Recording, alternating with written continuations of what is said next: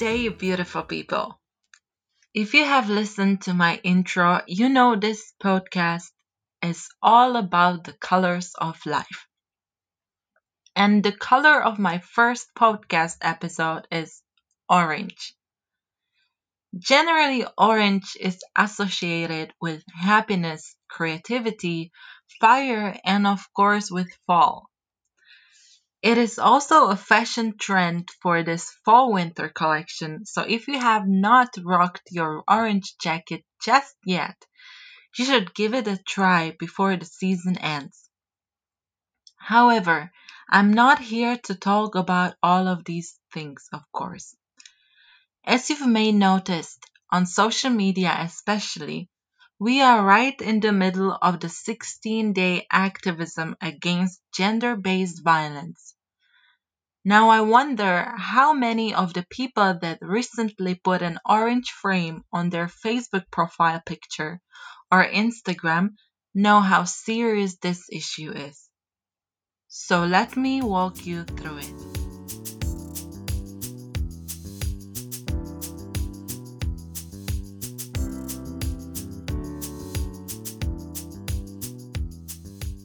First, let me give you some figures so you can get the general picture, because I think numbers say a lot.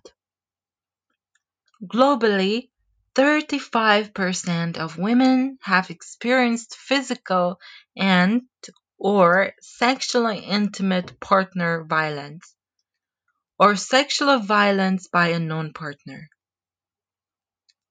70% of women and girls have experienced a sexual harassment, many of these happening on the streets or at their workplace. 137 women are killed by a member of their family every day.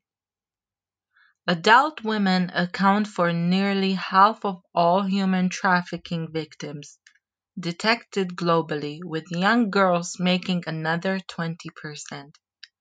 And just a side note here, in Europe, girls and women make up to 90% of these numbers.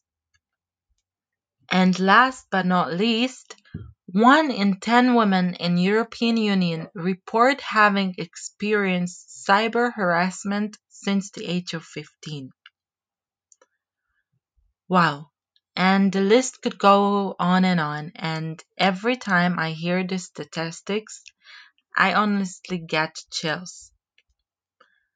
Gender-based violence is deeply rooted in gender inequality, the abuse of power, and harmful norms. Yeah, we should be honest here and acknowledge that certain laws do not help to fight the gender-based violence. Gender-based violence, or let me call it GBV just to make it shorter, continues to be one of the most notable human rights violations within all societies. I know lots of people think Europe and Global West in general do not struggle with gender inequalities to such extent as Global South. But hello, here I am telling you that women and girls make up to 90% of victims of human trafficking in Europe. And actually, majority of these victims are usually European citizens. Workplace harassment is still pretty much common in Europe too. True is, you will hardly see headlines talking about gender-based violence in suburb London or the increase of sexual harassment cases at workplace, but just because media and state organizations do not talk about it openly does not mean thousands of people do not live it. So indeed, it is a global issue that we should all try to pay attention to. One of the simple definition of gender-based violence is that it is a violence directed against a person because of their gender. Well, when I was reading through the statistics and reports, I did miss one thing. Where are the men at? Obviously, we all know women and girls are still more prone to become victims, but yet we have to acknowledge the fact that men and boys are experiencing the same issues, leaving them sometimes in more difficult situations. Now you might ask yourself why. Well, even though we are in 21st century, the social stereotype of women being victim and men being perpetrator is stronger than ever, at least in my opinion. With all these campaigns like hashtag #MeToo or hashtag Men Are Trash, we tend to see only one part of the picture. Now, let me be clear here. I'm not questioning the legacy of these campaigns, nor apologizing the perpetrators. What I'm trying to say is, if we want to speak equality, we need to speak about women, men, boys, and girls. Just to support my arguments, let me give you some numbers again. 1 in 9 men experience severe intimate partner physical violence.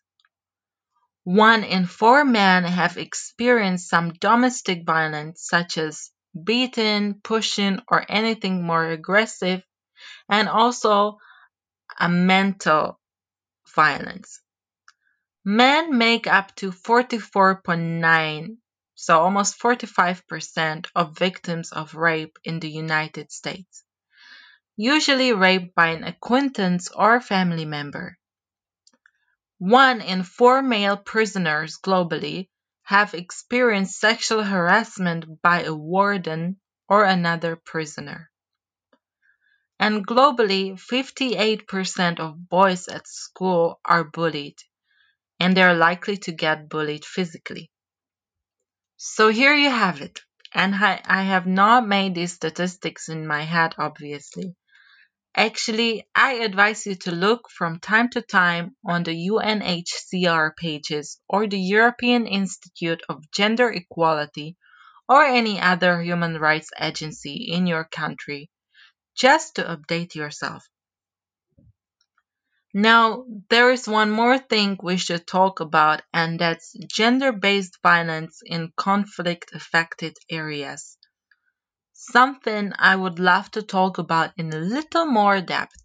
So hold on and stay tuned.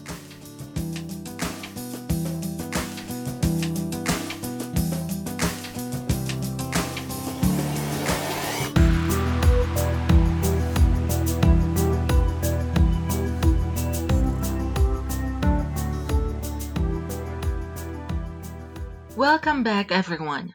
Before the short break, I touched upon the issue of gender-based violence in conflict-affected areas. Men and women are more likely to become victims of GBV in conflict-affected countries. War creates trafficking victims. Zones of conflict are characterized by lack of basic human security, and there is practically no rule of law. People are physically unprotected from the violence of combatants or non-combatants alike and have no legal protections or remedies because of the dysfunction of the legal systems. Normal life is disrupted, poverty prevails, social systems break down. In many cases, the economies of war and crime intersect and reinforce each other. War commanders, or we can call them lords, may run criminal enterprises to fund their activities.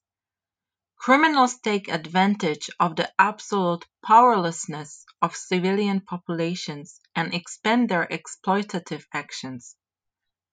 Many of the wars in the world today are being fought by irregular armies in which patterns of enslavement still prevail. These combatants used forced labor, conscripted child soldiers, and sexual slaves. Therefore, the patterns and economies of trafficking and GBV are established and nourished in zones of conflict. These patterns persist in region even when conflicts have come to an end, because of the lingering effects of social and legal disruption and the peculiar economies of these regions. Post-conflict regions can be areas of origin for trafficking victims as well as destinations and zones of transit.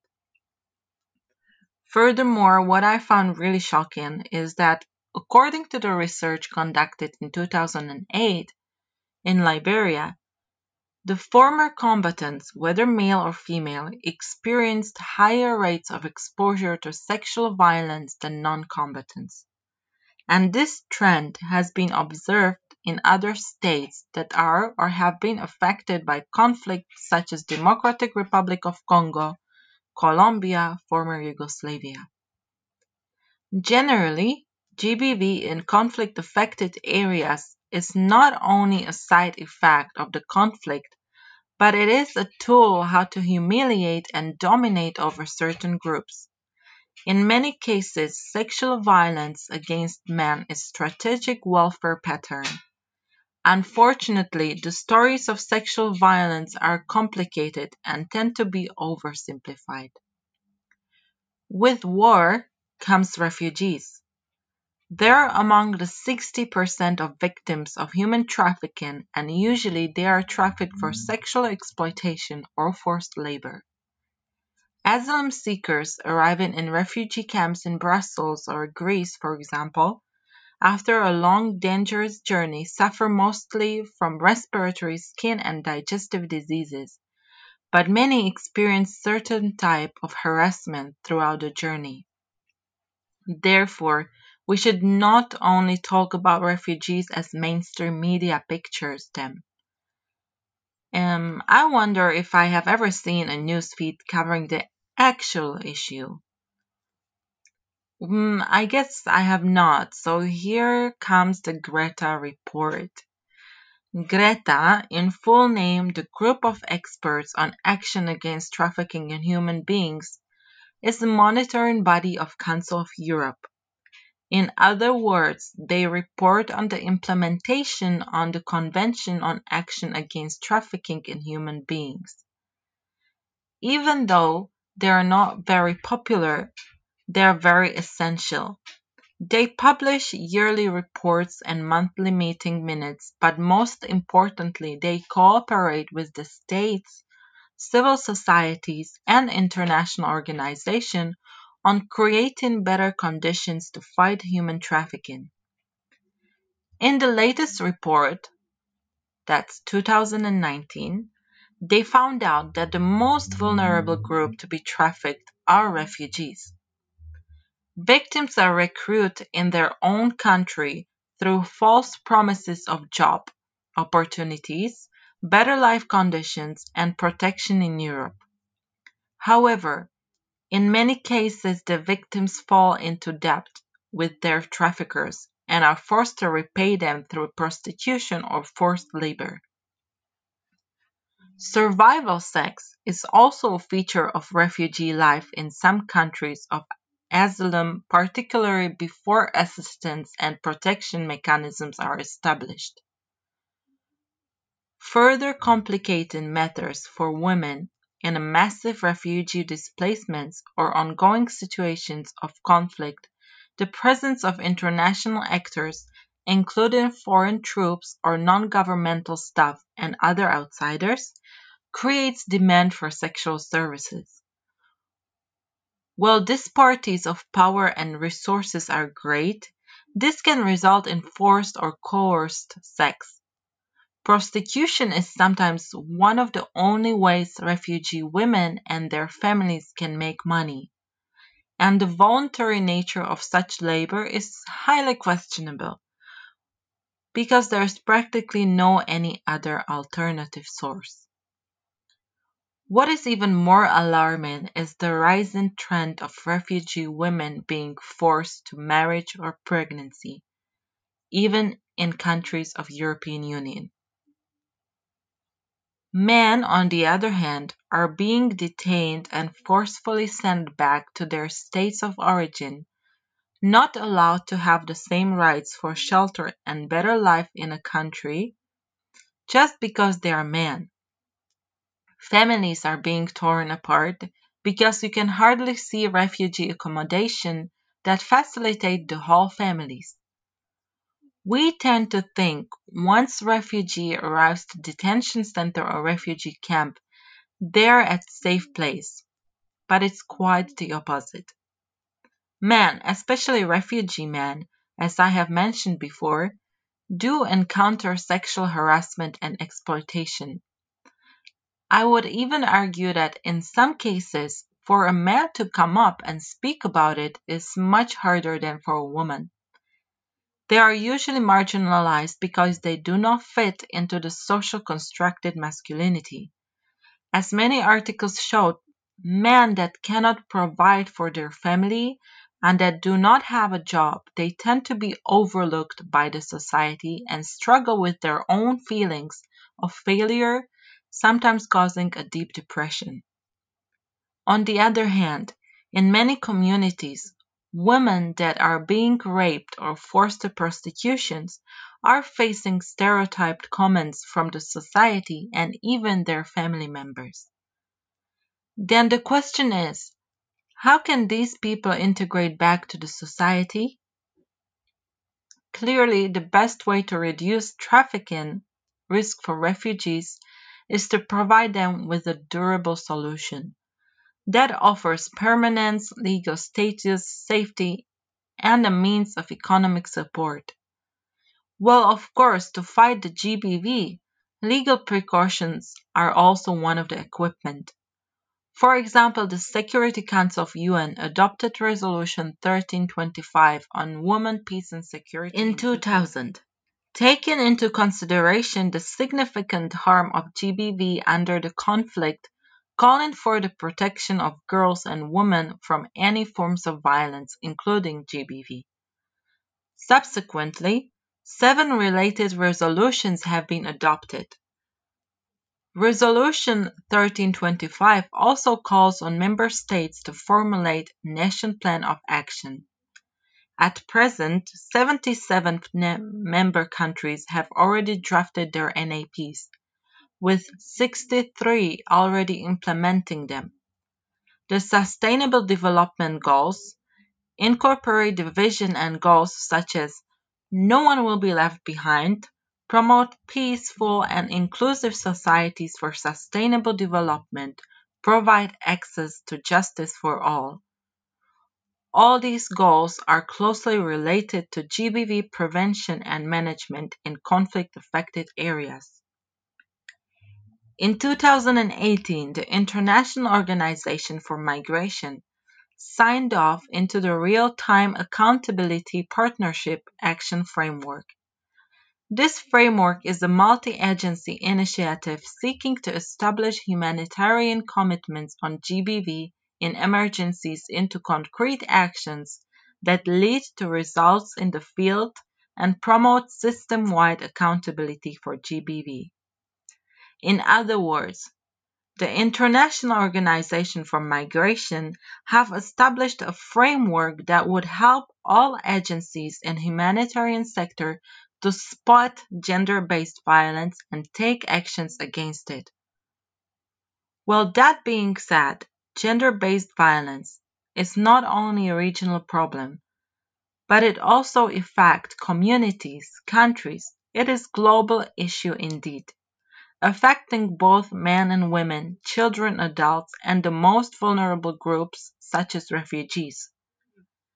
I have been throwing at you a lot of numbers, but what is important here is that these numbers represent a human being. To end on a little bit positive note, let's look on what have been done and what we as individuals can do.